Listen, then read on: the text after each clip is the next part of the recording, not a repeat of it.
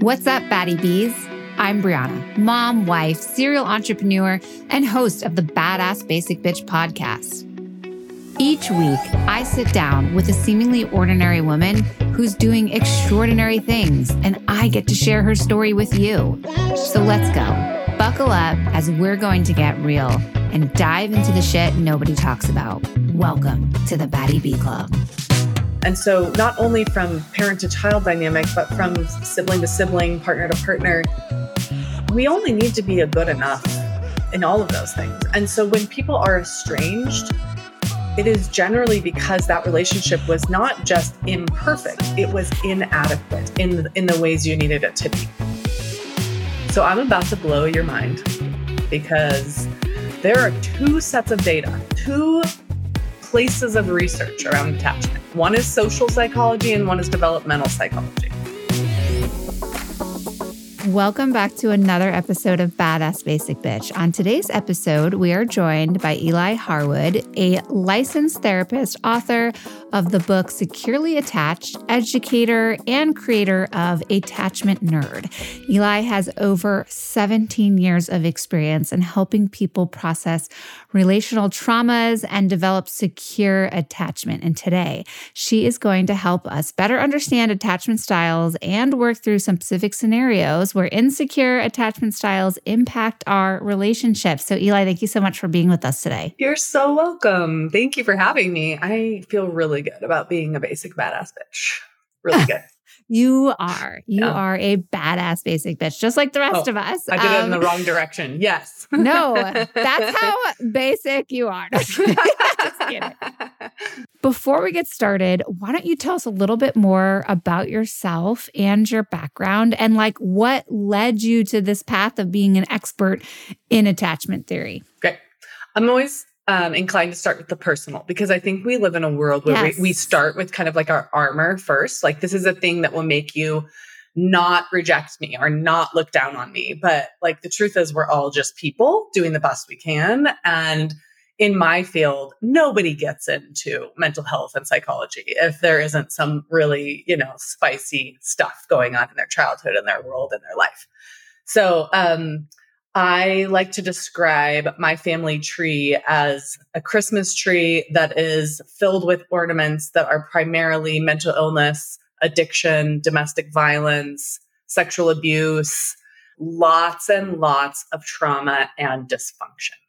So I was born to my mother and my father at a time when they were both really not okay. Neither one of them was okay for very different reasons and in very different ways.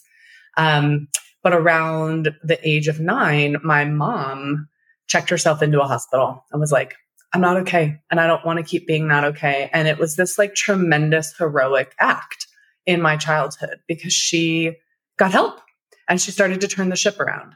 And I think that was, the first trajectory of me ending up where I ended up, which is knowing a lot of things about attachment.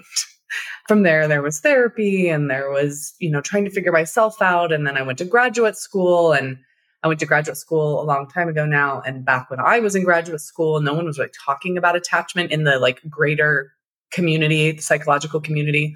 And I was that kid in every class that was like, how do you think this relates to attachment though? Because like it all does. And now I think our culture is starting to get there. People are starting to recognize like, oh, wait a minute, like the way that we develop is relational. And the particularities of our relational development have a massive impact on how we see ourselves, how we relate to each other, the meaning we have in the world, all of that stuff. So anyway, basically had a lot of messed up stuff, went to a lot of therapy, got a graduate degree, and then I've been practicing for 17 years and researching. And about a year and a half ago, I was like, people need to know this shit. So I started running my mouth on the internet and it's been really fun. I've really loved it. I really think it's like such an incredible place to offer information. And so almost 1 million followers later, which is so crazy.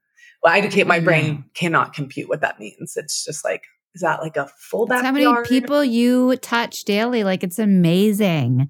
It's really hard to understand, but I love it. I love it. And the people that are on my platforms are just genuine, authentically desiring to be whole people. And then I wrote a book, and I'm writing another book. So maybe not so basic. Maybe somewhere between basic and not basic.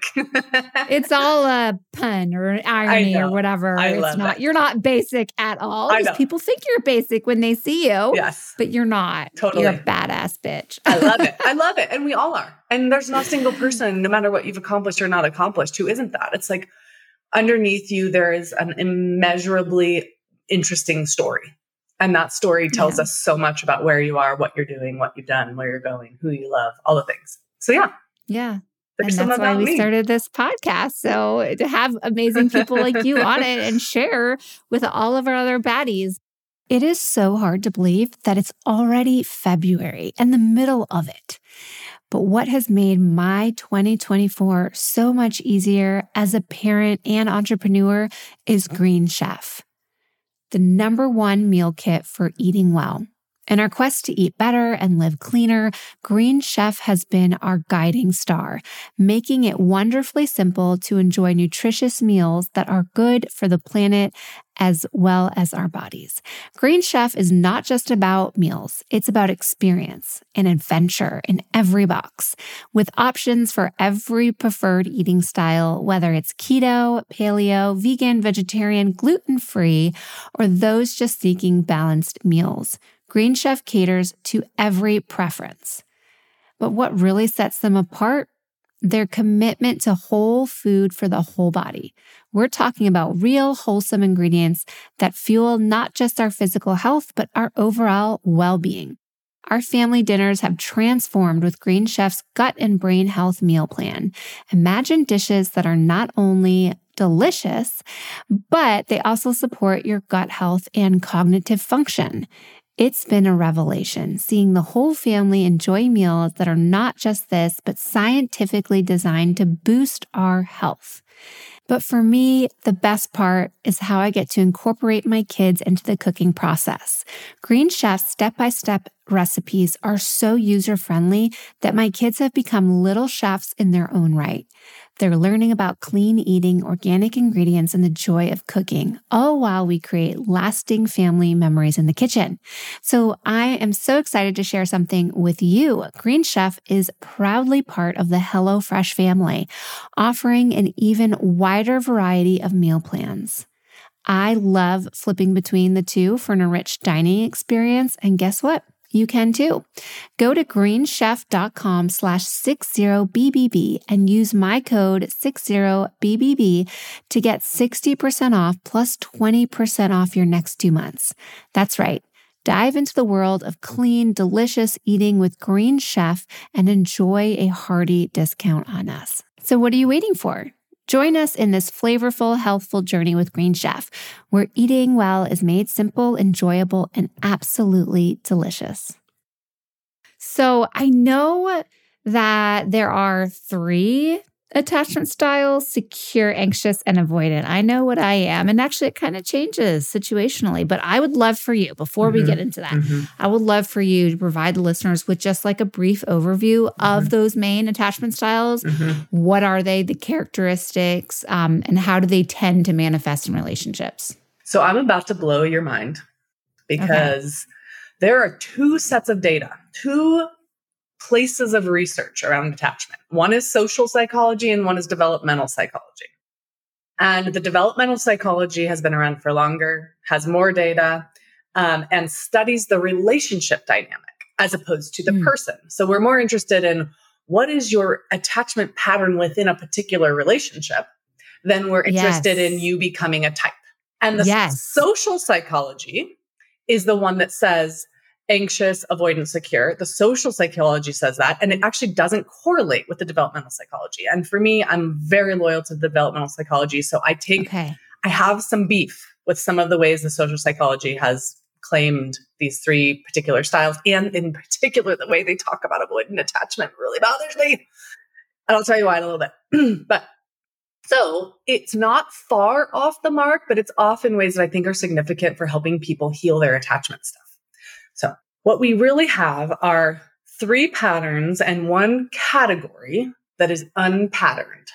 So we have secure, which is in childhood called secure and in adulthood called secure, which is very creative. And the secure pattern is, I recognize that I have needs and I have no complexity around bringing my needs to other people. So I'm going to oversimplify all of this. I'm going to give you 2 little words for each style. So secure is when I am distressed or tender or in pain, I reach for my people and then I receive what they give me. So the pattern of relating is moving towards proximity and closeness when I need it, and then feeling soothed when I get it. Cool, right? It's like the best thing ever. The second category, in childhood, we call it anxious ambivalent resistance. Just to get real nerdy, anxious ambivalent or resistant. I actually like the term resistant the most because I think it's the most accurate and descriptive. And in adulthood, we call it preoccupied.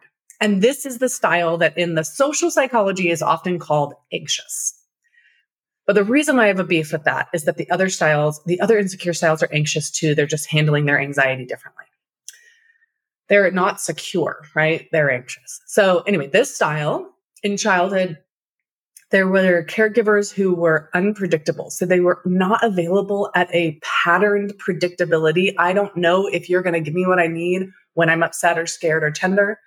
And so the child develops a hypervigilance. And in adult relationships, it looks like being preoccupied with your partner and not knowing how to feel secure with them. I said secure was reach and receive. Preoccupied is reach and protest. We could also say reach and reject. So I'm going to, do you love me? Do you love me now? Do you love me now? But I don't like the way you said that. But you only said it because I asked you to. But how come you weren't there at this time in this way? The brain has become so expectant of rejection that it's hard to take in security. It's hard to actually receive it. Seeking that constant validation that you're worthy or that this person is going to give you what you need because it's not predictable. Yes. Got it. Yep. And so if that's been going on in your brain for years and years and years, you could come into adulthood and be with someone who's secure, but your brain still doesn't know how to receive yet. And so even if they are being predictable with you, even if you have a predictable partner, your brain is looking for the other shoe to drop. And it's scanning and it's hyper vigilantly scanning. So like maybe your partner's just bored one day and your brain's like, they're not bored. They're into somebody else. I just know it. And so it's missing the marker of the present moment. Okay. Then the third style or pattern, relational pattern, is the avoidant. And so the avoidant pattern is I grow up in a home where there is no one who can meet my emotional tender needs. And maybe that was a parent who was really dismissive. Like feelings are for, fairies. So we're not doing them. Or maybe it was a parent who was really emotionally dysregulated. So if I get upset and I show my parent that I'm upset, they're going to get more upset and that's going to make me feel worse. So why bother? And this is also called anxious avoidant in childhood and dismissive in adulthood. And what we know about these kids is they have the same cortisol responses to stressful situations. They just don't show it on the outside. And that's why I take some beef with the social psychology, because sometimes people talk about avoidantly attached folks as if they're less attached or they want less attachment. And it's not true. They've learned if I hide what I feel, I can stay closer longer because that's what was true in their childhood. So then when they're in adult relationships, it feels burdensome to share emotional material. And they don't want their partner to do it either because they're afraid that that will make the relationship split. And they don't have that secure experience yet.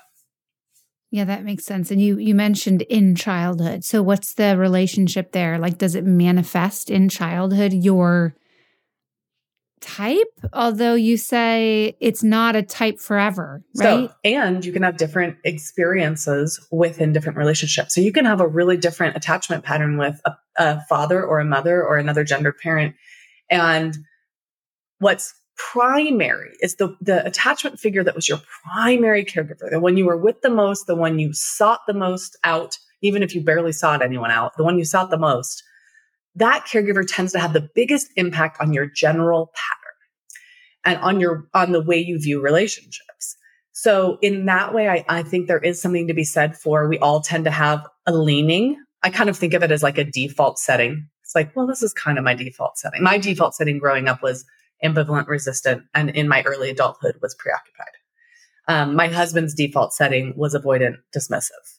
Those are our default settings, but we have healed them, and over time they're not that. And in my dating history, I dated people who were more ambivalent resistant than I was, and I became avoidant. I mean, it was like, whoa, I'm doing the thing that I really hate other people doing. And so that's where I think it is complex. And in my book, I say, people don't belong in boxes. So the goal isn't to say, what type are you? The goal is to go, what tends to be your default pattern? And if it doesn't lend itself towards a secure pattern, then what do you need to do in order to move into that security so that you get what's called a learned secure or an earned secure pattern of relating, which is now how I relate after all these years. Yeah. Yeah, I really appreciate that viewpoint, because I definitely as a child say, oh, I am avoidant. Mm-hmm. And then depending on the relationships, I was previously married, like it was definitely avoidant. Mm-hmm. And then with my new marriage, I think I was anxious at first, but now it's like secure because we've been together for so long that evidence and action has showed me that it's secure. I love and I've changed. It changes not just the way you relate, it changes your nervous system. Oh my God. Yes. I mean, it's so incredible how relational we are. The way you sleep. Yes. How you handle other stressors in your life, right? Yes. I mean, if something's going wrong out in the world outside of that relationship, there's something unbelievably protective about knowing, there's a place I belong. There's a place where I'm held, seen, known in my bigness and in my smallness, in my fabulous badass bitchery, but also in the parts of me that feel unsure, right? That there could be that, true understanding. So the last category, and I say category because it really is unpatterned, are folks that grew up in situations where their caregivers were a source of frightening terror. So if my caregiver is scary, it scrambles my attachment instinct because I'm supposed to run to this person when there's a saber-toothed tiger behind me. But if I have a saber-toothed tiger behind me and I turn to run to my caregiver and they sure look like a grizzly bear, what am I supposed to do? And so this is considered disorganized, and in adulthood it's called unresolved. And I think this is maybe one of the most painful states a human being can experience, which is I'm not safe anywhere. And so I only have two ways to cope, which is I either have to disassociate and disconnect from my body and shut down and black out, or I have to blow up in some way, right? I have to get reactive in order to feel somewhat safe somehow. Is that RAD? Are you explaining RAD, like reactive attachment disorder? I have a little bit. Apparently I have a lot of beefs, but I have a little bit of a beef with RAD. I've worked with a lot of adoptees over the years, and I think it's a really easy label to give a child who isn't getting what they need in an attachment relationship. And I think that, yes, it is disorganized attachment that is there. And I guess I'm like, I don't think it's a disorder. I think it's a really proper response to an environment that was deeply scary and inadequate. Yeah. And that, labeling it, that puts it on the child instead of the environment. Yeah, that's valid. Yes. But yes, this is that, right? So I don't know how to be safe in the presence of attachment figures. And often kids who have that label will do better at school or do better in environments that aren't attachment oriented, because attachment is their Afghanistan. So this is where I've experienced random IEDs going off in the road. And so I don't know how to feel safe here, but I can go into a teacher environment and I can know that, like, I don't have to, bond with you. I just have to do my homework, or I just have to follow the rules of the classroom or whatever. Yes. And I have a pet theory that this is the underlying etiology of all personality disorders. Yes, I agree with that for sure. Because it's really, man, as I go through my own like healing journey through therapy, it's like everything is pointing back to the childhood. And I'm a firm believer of like, look, you can only blame your parents and other people for so long. You get to an age where you say, okay, I'm 38, because that's what I am. I understand that in that situation, that was really shitty. And me as a parent, I would never do that to my child. But I am not going to look at you and be like, you fucked me up. You know, like I'm going to own that once I get to a certain age, it's my responsibility to heal myself because it's myself. You aren't responsible for what happened to you. You are responsible to heal it. Yes. And what I'm finding is there is so much correlation and relationship to who we are today, to the type of caregiving or lack of caregiving that we received as children. It's mind-blowing. It is. And that's why I nerd out on it all the time. And that's why I get a little like butterfly in me when anyone like you wants to sit around and talk with me about it for an hour. I'm like, oh, thank goodness, because there's so much data that we have. We have longitudinal studies that show the Minnesota study of risk and adaptation is a great study to look at. It's still going. It's a 36-year study looking at, hey, how did what happened from 0 to 18 months, and then at each stage of life, how did it affect the trajectories? And it's massive. The difference between kiddos who experience warm, responsive, attuned caregiving, and then the kiddos who experience erratic caregiving, like in the ambivalent resistant category, or cold or disconnected caregiving and avoidance, or scary caregiving and disorganized. It's shaping the way, the template for everything. What do I matter? Do my emotions matter? Are they real? Do other people see me and feel me and care about me? Right? Is it safe to be honest about the pain I'm in? Or is it not safe? Right? Like, whew. And then that starts to form this template of what I believe about myself and other people, and then how I relate. And then those patterns reinforce some of those beliefs. So I'm going to relate to people in a way that might push them away, or, might put me in a position where I'm never actually close to anyone, which reaffirms this truth in my body that there's no reason to reach out to people, or I get scared and I get reactive, and then people react back. And then I have the proof that they aren't safe. And so, it's a lot. So it's interesting because, like, at what ages are our children impacted the most? As a parent, a mom of 4, I think about this more than I need to think about this. Because there's times when my kid's like upset and comes to my office door and is like, I need to talk to you. I'm like in the middle of a meeting and I'm like, I'm sorry, not right now. And then when she walks away and I'm like, was that it? Was that the moment? Was that? Or like, it's like 10 p.m. and they're like, I'm scared of the spirit eater. And I'm like, I'm sleeping. Like, and I'm like, was that it? Did I just fuck up my kid? Love this question. So okay. Yeah. Just go ahead. I'm listening. So we're all going to take a deep breath because this is such important material, but it's actually not super complicated. And I want to kind of give you an example. I want you to imagine that you're at work and you have a boss, and your boss is getting like a bunch of phone calls while you're standing next to their desk, and you need something from them. You can usually recognize like this is not a reality of this person not caring about me. And so then they hang up all of the phones and they look at you and they say, I am so sorry about that. What do you need? Right? There might have been a moment of annoyance or even panic while they are answering all these other phone calls, but you're also able to recognize the intention there is not about the relationship, and the repair that happens afterwards is the most important piece. So we say the most significant, protective factor in relationships is the rupture to repair cycle.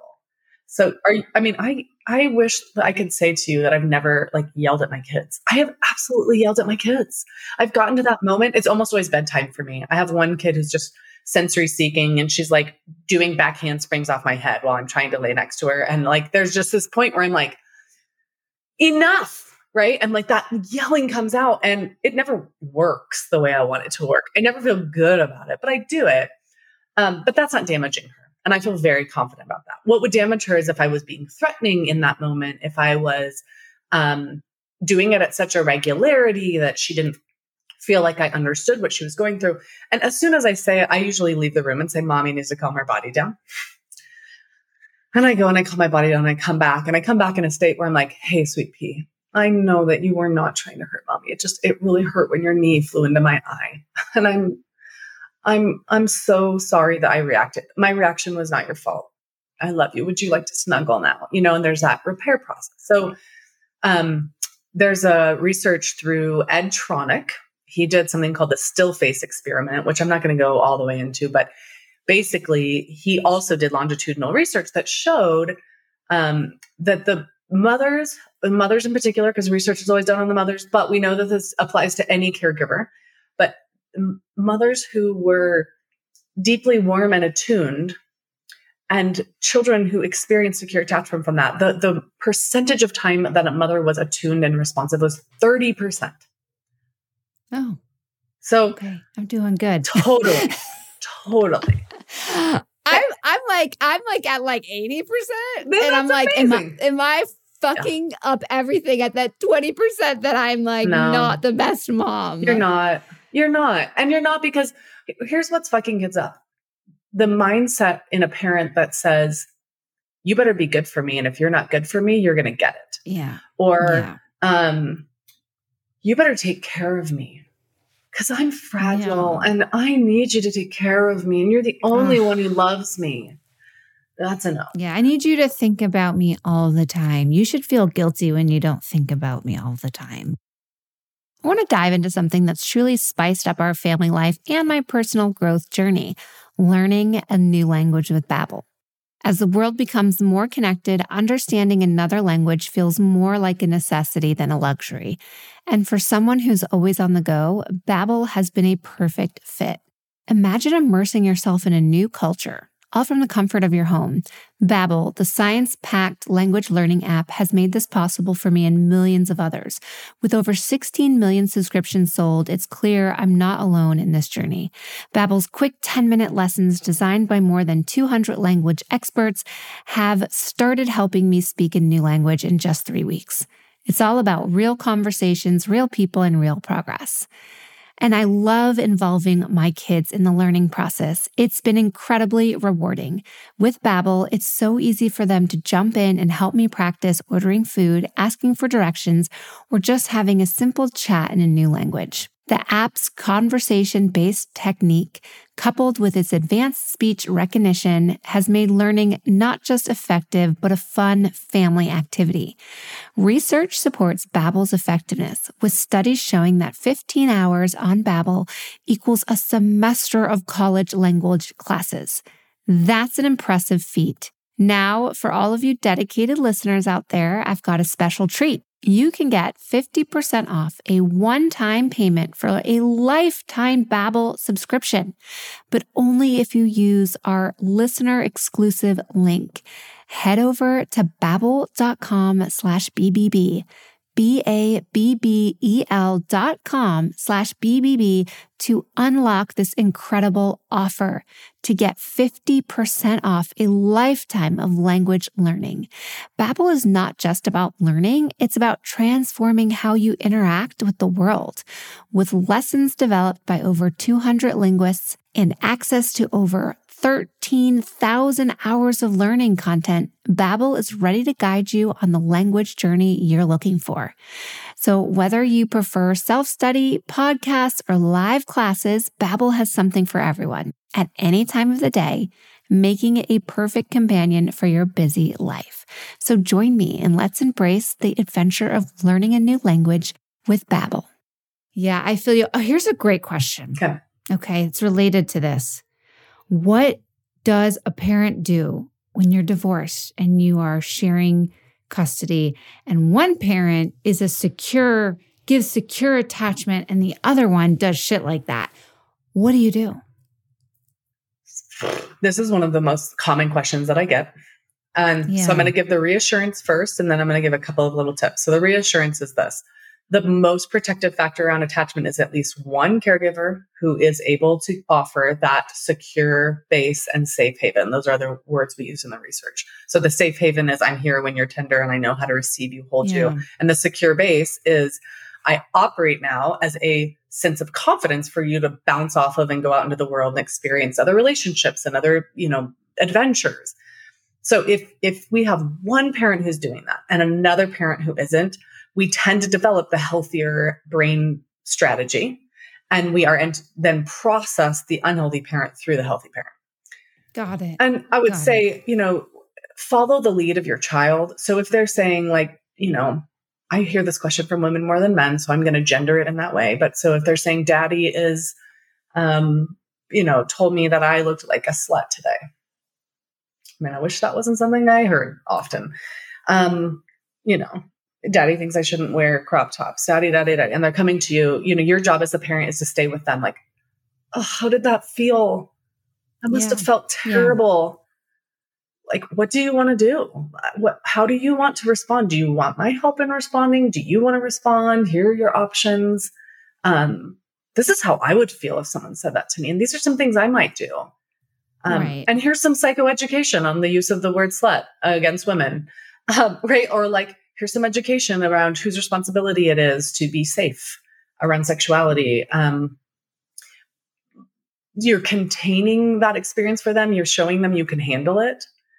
You're not demonizing the other parent, because that doesn't help, because they come from that other parent. And so if my other parent is a terrible monster, well, half of me is terrible and monstrous. So no. Yeah.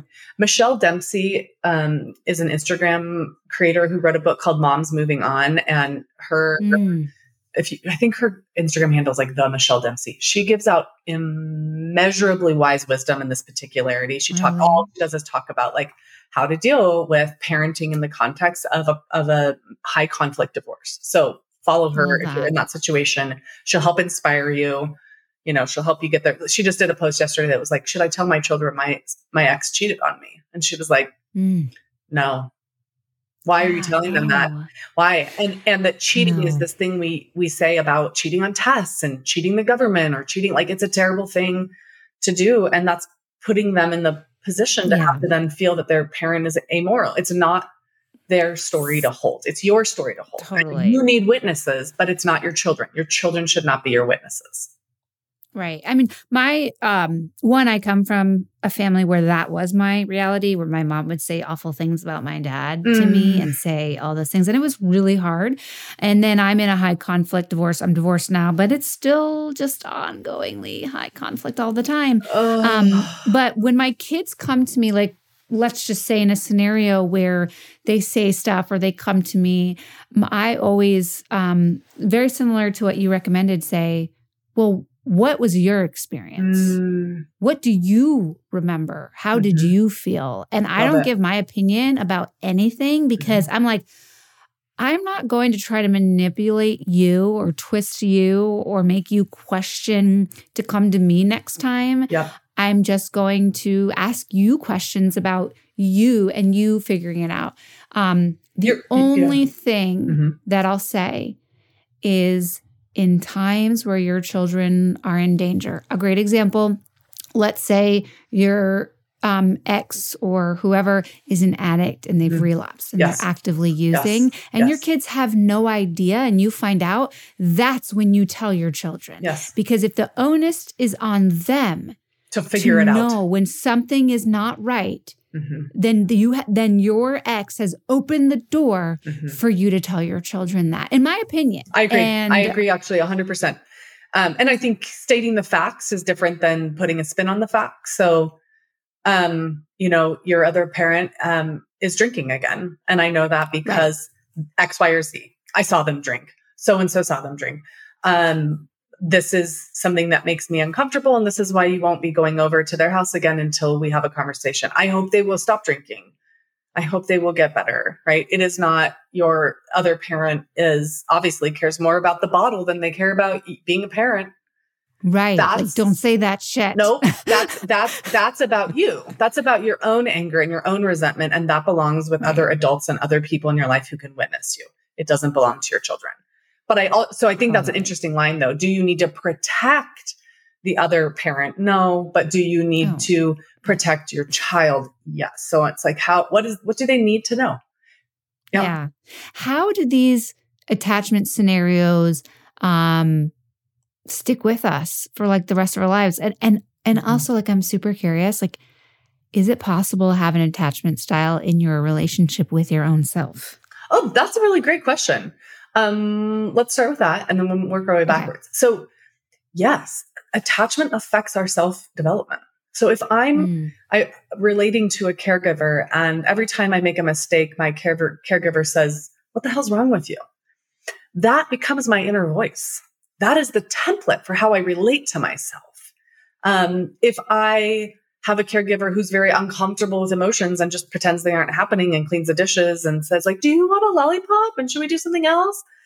That affects how I feel about the parts of myself that are messier and more emotional. And what I feel is like, these are things that should be like zipped up, zip it, lock it, put it in your pocket. That's one of my 3-year-old's favorite phrases. I don't know where they learned it, but they've all of it. That. Zip it, lock it, put it in your pocket. But yeah. Wait, isn't that's Polly Pocket? Oh, is it? I don't know. Maybe it's Polly Pocket. Okay, that's funny. I should be watching more shows with them, but really, I'm like, is this violent or terribly? I didn't know that was still a thing. But anyway, I love that. I'm stealing that. I'm pretty sure it's Polly Pocket. I love it. Maybe it's not. I love it. So anyway, so I think, yes, like our self develops in the context of others. So we start as a we. Infants have no concept of their self outside of connection and relationship. Then when we get to be about toddlers, preschool, we've come to much more of a sense of me, mine. That's why there's a lot of selfishness. I put in quotation marks. It's because they're developing a self. They went from we-ish to selfish. And then in a healthy development, we learned how to be in the state of interdependence. We are selfish and otherish simultaneously. I exist, you exist, we exist. In insecure experiences, we tend to lean sort of one way or the other. We can develop sort of extreme selfishness as a form of survival, or we can adapt into an extreme otherishness as a form of survival. And both of those paths, they take a lot of healing to get back into that space where you can be sort of in between me-ish and you-ish and us-ish. Yeah. Right? Yeah. So how does it affect us across our lifespan? I mean, it's very nuanced. The people that we get close to outside of our family affect that. So if you have a fairly secure experience in childhood, but you ended up in some really toxic, abusive relationships, it will shift some of your attachment patterns to being more insecure. That happens. And vice versa. You find that sweetheart like you found and I found. And then there's this like deep sense of like, oh, the world is different. My body is different. My needs are different. It's like, it's okay. The reason I wrote the book I wrote. So the book I wrote is called Securely Attached: Transform Your Attachment Patterns into Loving, Lasting Romantic Relationships. And it's not just for romance, because not everybody picks their romantic partner to be their primary attachment figure. But book publishers are like, you have to pick a lane. So that's the title. But the book itself is really, it's every adult person's guide to understanding your childhood and then the ways that it affected you, what the patterns are, and being able to contrast the insecure patterns to the secure pattern and how you can, over time, develop that secure pattern. So there's 3 sections. Section 1 is like, what happened in your childhood and how did it impact you? Section 2 is what happened in your adulthood as a result of what happened in your childhood.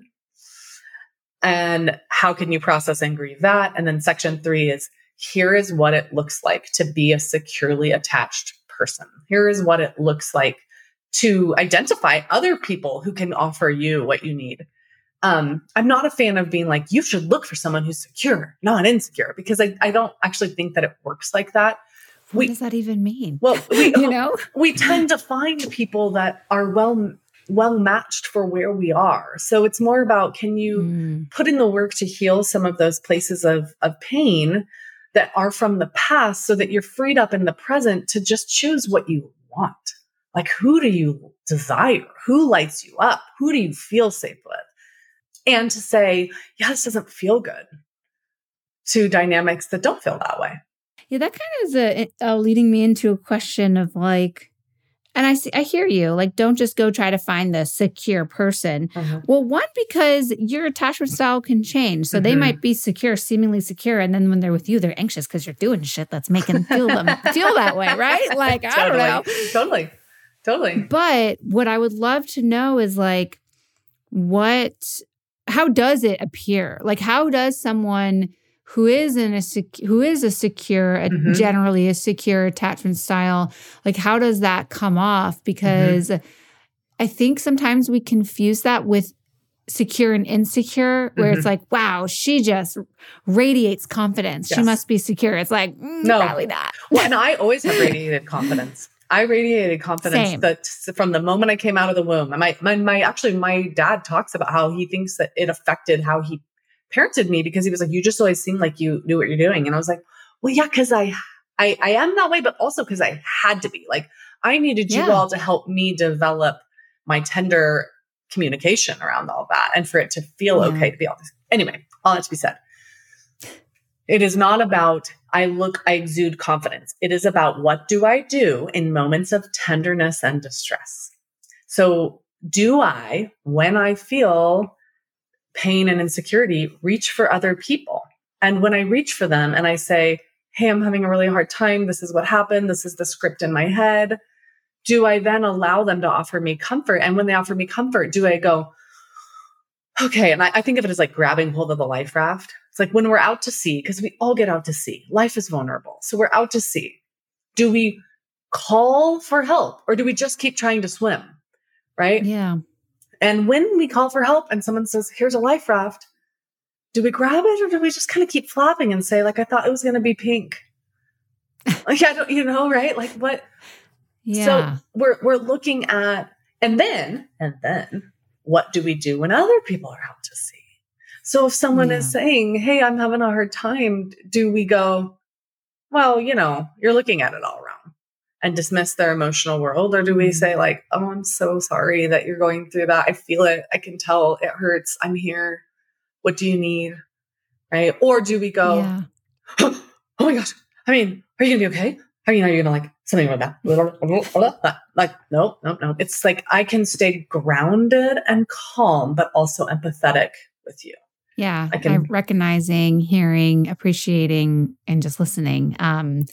There's a really good book called The Rabbit Listens. I love it. I have it. We read it like every day. It's so good. Yep. I mean, as an adult, go get that book for yourself. Absolutely. Do you want to share a little bit about what it says? Yeah. Oh, because my kids love it. It's ultimately this little boy is building something and he's working really hard on it and he thinks it's a masterpiece. And then something happens and it falls and it breaks.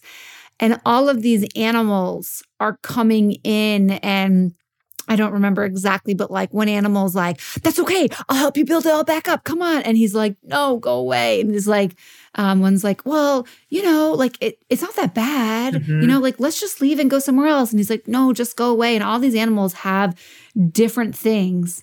They try to use humor. They try to use anger. But all of those examples are misattuned. They aren't about receiving where he's at and offering empathy and attunement. And then the rabbit just listens. Rabbit comes.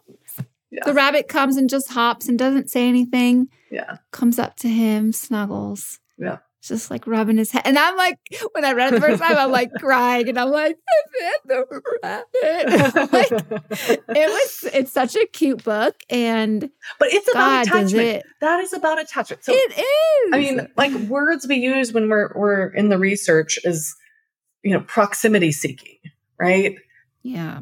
Proximity maintenance. How is someone maintaining proximity to someone else while they are calming and soothing? Even the words we use to describe relationships are attachment words. Are you close to that person? Well, like, what does that mean? It literally means like physically close to them. And the power of being with, the withness. I like to say that understanding is an intervention. We live in a world that sees only fixing as intervention, but understanding is an intervention. Like, most of the time, I actually went through something really awful last night that's not totally mine to share with someone I love dearly. And this morning I reached for my people. I reached for my husband, then I reached for a few friends to kind of go through over what happened. And What I needed most of all was them to see me, to understand what I went through. And, they're not just how I see what I went through, but sometimes it's adding to that. They're like, oh, well, that must this and then that. And you went this. And I'm like, yeah, that's right. That was awful and scary and whatever. And then, I don't know, I think just be with each other, like in that romantic relationship, in that parent relationship, in any attachment relationship, that your person relationship, your BFF, who's your person relationship, that's an attachment relationship. It's like, be responsive, be highly responsive, especially to the big celebrations and the big feelings. They call you to tell you they got a job promotion, like light the fuck up, light up, enjoy. Yeah. Or they call you to tell you they lost their job, like lean in with care and empathy and understanding, even if it makes you uncomfortable because you don't like seeing them suffer. Don't leave them to the suffering alone. Be with them in that.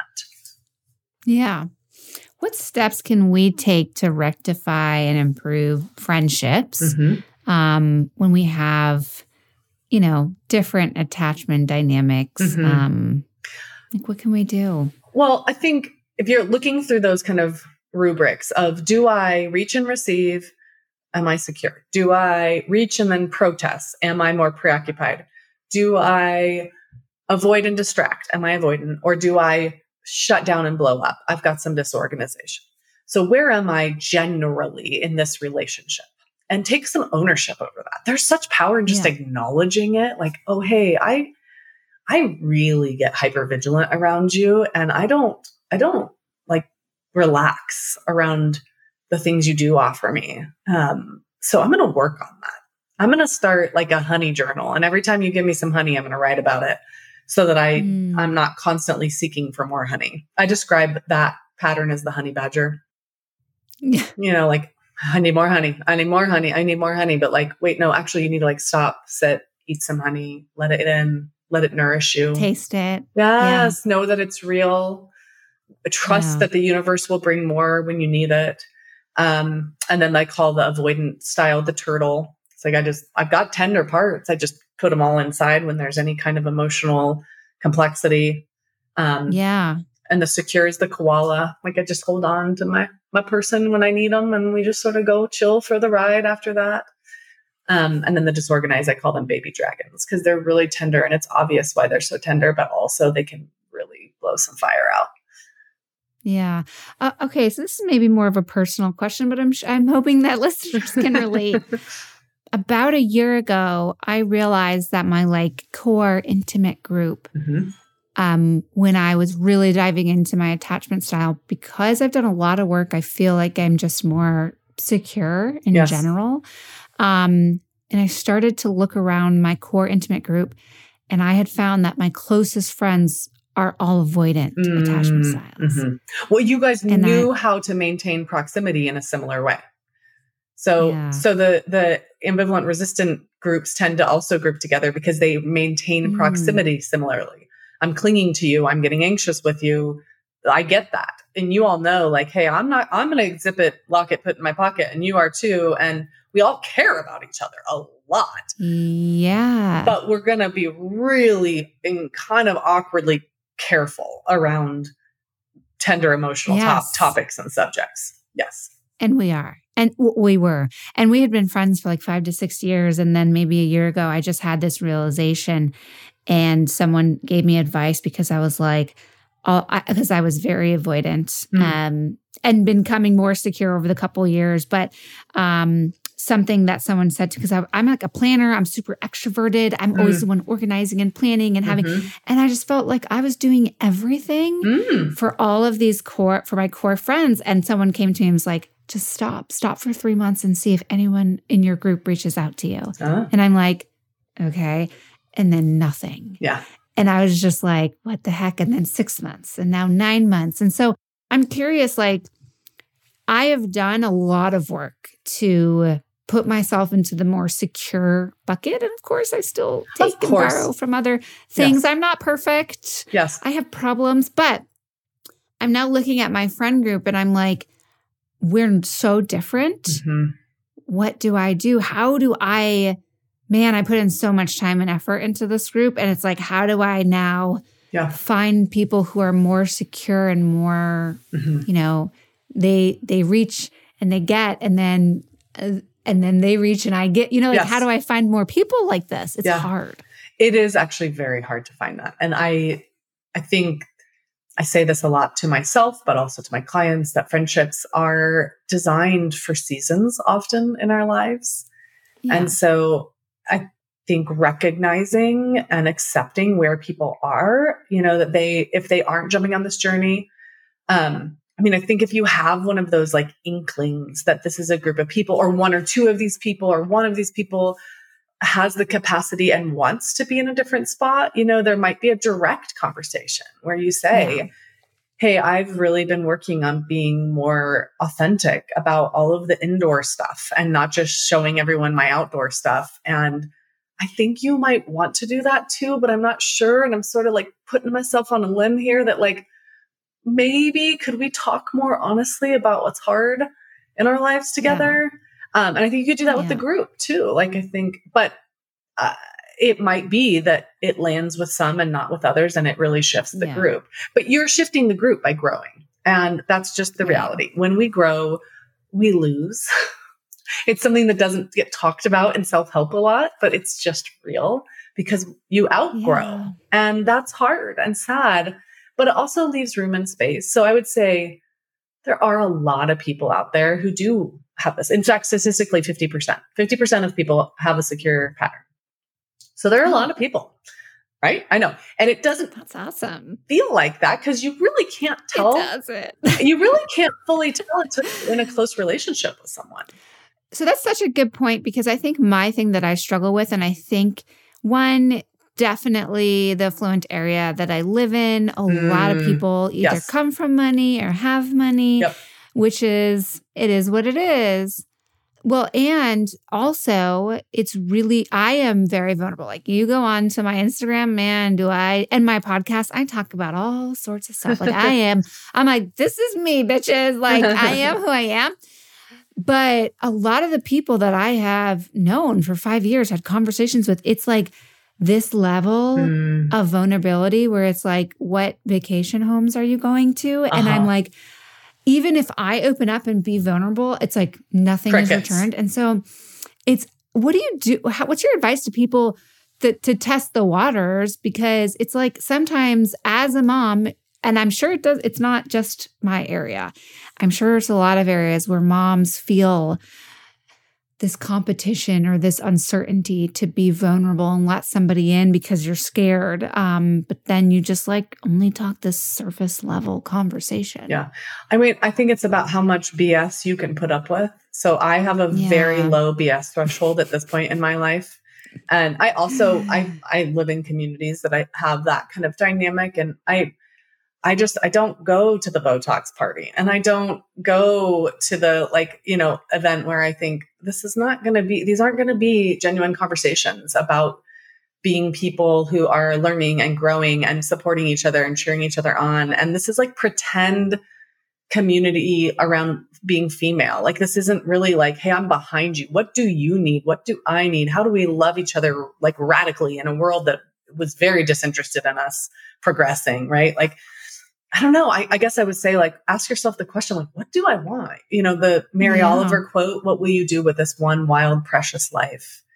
What will you do with it? And is it going to be spent in small talk? And I say that to say, I have friends who actually love small talk, and I don't judge that. That's not a moral problem. One of my closest friends, she's a crack up. She's one of the most extroverted people I know, but she just wants to meet new people all the time. And she loves to know, like, what's your position and where'd you go on vacation? And it's not about status. She just loves that. And it's hilarious. And I would rather poke my eye out. Like, I don't want to do that. I want to do this. I want to engage around ideas and truth and be vulnerable. So I think there's a period of time where you have to embrace some loneliness as you're kind of waiting for your people. Like, who are my people? And also recognizing you probably have a handful of those people. So, like, what can you be doing to like invest more in those relationships? Because The other thing about attachment good point. is we do tend to, like, if we grew up in an insecure attachment, we tend to place more value and time in trying to mend our insecure relationships than we do in trying to build our secure relationships. 100%. So like, look at those people and just start building and do some grief. There's probably some grief around that group where you're like, oh, I thought these were my people. And the more I'm growing, I'm recognizing that they're people I care about, but they're probably more playmates than they are like soul journeyers for me. And so I'm going to still get together with them for that one weekend and wherever every year, because that's so fun and that's great. But I'm not going to look to them to be a place where I'm deeply known and understood. I'm going to get that met by these other people that can do that and do that. Yeah. Yeah. Yeah. That's such great advice. It's like, wake up and look and listen. Who are the people who have come up and supported you or asked you or checked in on you, and then pour that energy into them instead of like, how do I fix this? Such a good call out. This is a very simple way to think of this, but I'm like, who can you call at 2 a.m. when your family's in a crisis? Are you investing more in those people than you are in the people that you think might not like you because you said that one political comment you think they might not agree with? Like, that's an insecure pattern. That's a time to turn around and go, okay, I'm going to stop doing that. I'm going to stop pouring my energy into the relationships that feel disconnected. And I'm going to pour my energy into the relationships that feel connected. Yeah. Let's talk about family, right? Because there's relationships, there's friendships and all of that. Something that I've personally noticed is the years that I've been working to change my attachment style, I've lost connection with one of my siblings. Oh. Because it happens, but they're just so uncomfortable. I just felt your default avoidance right there. Well, the reality is like, I grew up with the expectation that I have no boundaries. I'm the bigger person and I fix it all to make it work. And once I set the boundaries of this is not what I'm going to do anymore, that person did not like it. And so that's why I say it happens, because that's what happens when you set boundaries. That's right. Well, and it sounds like it didn't really create a tremendous loss. It created It created a situation that from the outside can look like a tremendous loss, but for you it wasn't actually a relationship that brought value to your life. No, I would be very sad if that was the case, but it was an energy drainer, a constant energy drainer. And so I did a lot of my work and I set my boundaries and I changed my attachment style to be more secure. But because of those things, that individual did not like it and I was not going to budge. And so we've disconnected a lot. And that's why I say it is what it is.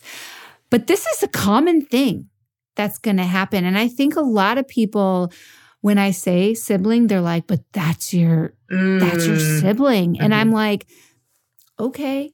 Right. Like my door is always open for this person if they come back and they want to remend and figure this out. Always. So I want to go back to Ed Tronick's, work in connection with Winnicott's work, the idea of the good enough mother.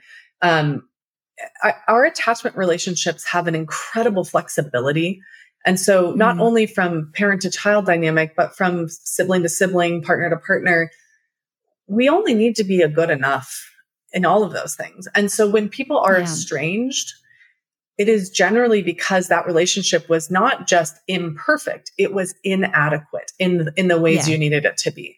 And so I would say get online. There's a lot of people online who talk about estrangement, like find other people who've done that and recognize like, yes, this is common. And it's not me abandoning someone. I always say you can't abandon an adult unless they are actively in the throes of death. Right. Right. Period. So you're not abandoning them. You're drawing boundaries. And I would say, my guess is based on the way you're describing it, it sounds like this sibling has some pretty significant, probably disorganization of some kind, like their expectation that you should give them what they want, when they want it, how they want it. And if you don't, that they're entitled to punish you. That's an abusive mindset. Yep. And that comes from disorganized attachment. Well, here's another question. I'm just like opening up another topic. But the question is, why do some people grow up in abusive households and not absorb the abusive mentality or absorb it inwardly towards themselves, but not towards others? And that is a question I can't answer. We don't know. I think about this too, because I'm one of 5 and we're all a year and a half, 2 years apart. And we're all so drastically different in genetics. Every way possible. Yes. And there's a genetic component, and then maybe and then there's some maybe like spiritual component or something else. Environmental. All of the things. We don't know. Although, I will say this, like my siblings, there's 4 of us that all had very, very similar things. And I'm the only one that really spent significant time in therapy to undo that mess. And so that's why I view myself as different. And then my oldest, the oldest who's not like wasn't really like us, was so much older when all that stuff happened. And then she went off to like a private school. So she didn't really have that day-to-day trauma constantly. So I also say no 2 kids grow up in the same household, because how you experience the household, what the dynamic is, like what your genetic temperament is and how that is responded to, it's different. So yeah, I think, I don't know. I've had periods of estrangement with several of my family members, and then I've had reunion, and that reunion has come at the right time in the right way, where it felt like that person had accepted a boundary over time, or I had also healed in a way that I no longer, I was able to be in proximity of them without needing to be understood in a certain way, and handle it. And they handled it, and there were shifts around that. So yeah, I mean, I'm a big fan of chosen family, and sometimes your chosen family is your biological family, and sometimes they aren't. And you want to be thoughtful. This goes back to what you're talking about with friends. We want to be thoughtful about who we are spending a significant amount of energy and time connecting with, because that's affecting our brain. It's affecting how we're functioning and working in the world. And not everyone has that privilege or that choice. Some people are stuck in situations. I want to honor that. But I think if you have a choice, I hope you will offer yourself the kindness of moving towards the warmth. Move where it's warm. Where are people receptive, kind, attuned, compassionate? Hang out with them. And they may not create that same active sense of like, I've got to make this okay with them. I want to be with them, as someone who's unkind to you, but just override that. Override it. My marriage counselor at one point did this exercise with me and my ex, and that was the moment I realized we were done, and that this wasn't healthy. I don't know, I think this has to do with attachment styles, but he put me at one side of the room and my ex at the door and said, okay, take one step closer, take one step closer, take one step closer. And he looked at me and was like, really feel the feeling that you feel.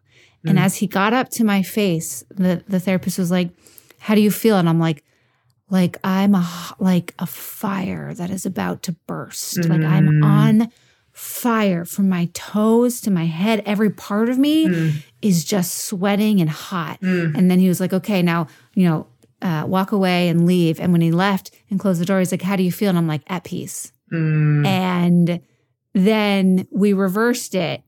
And it was like, as I was walking towards him, he felt better, more secure, more whatever. And I just was like, this is not going to work. Yeah. And then I did the same activity with my husband. And as he was getting closer to me, it was like, I wanted to embrace him. I felt relaxed and peaceful. And it was the same vice versa.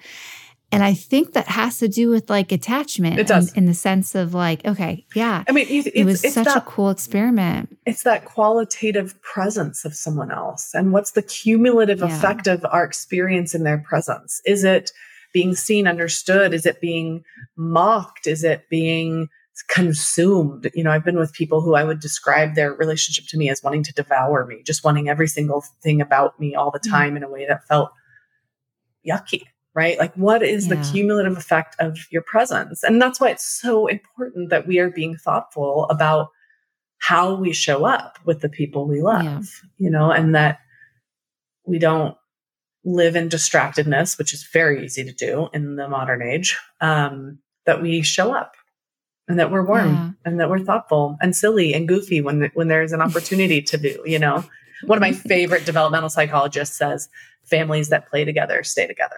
And I think couples that play together stay together. And it's not like, hey, so we need to go skiing on the weekend. Like, no, like it's those little moments. I have this memory I want to share that I think is so bonding with my husband, where we're in the kitchen one day and he realizes that there's like a little rip in one of the buttons in his shirt. And he looks at me and he just gets this impish grin and he just rips his shirt open and buttons fly everywhere in the kitchen. And I don't know what it was. That's not him. I am totally a center of the stage person. He is not. And he just doesn't. But it was like, there was this subtle nuance. I mean, we laughed so hard.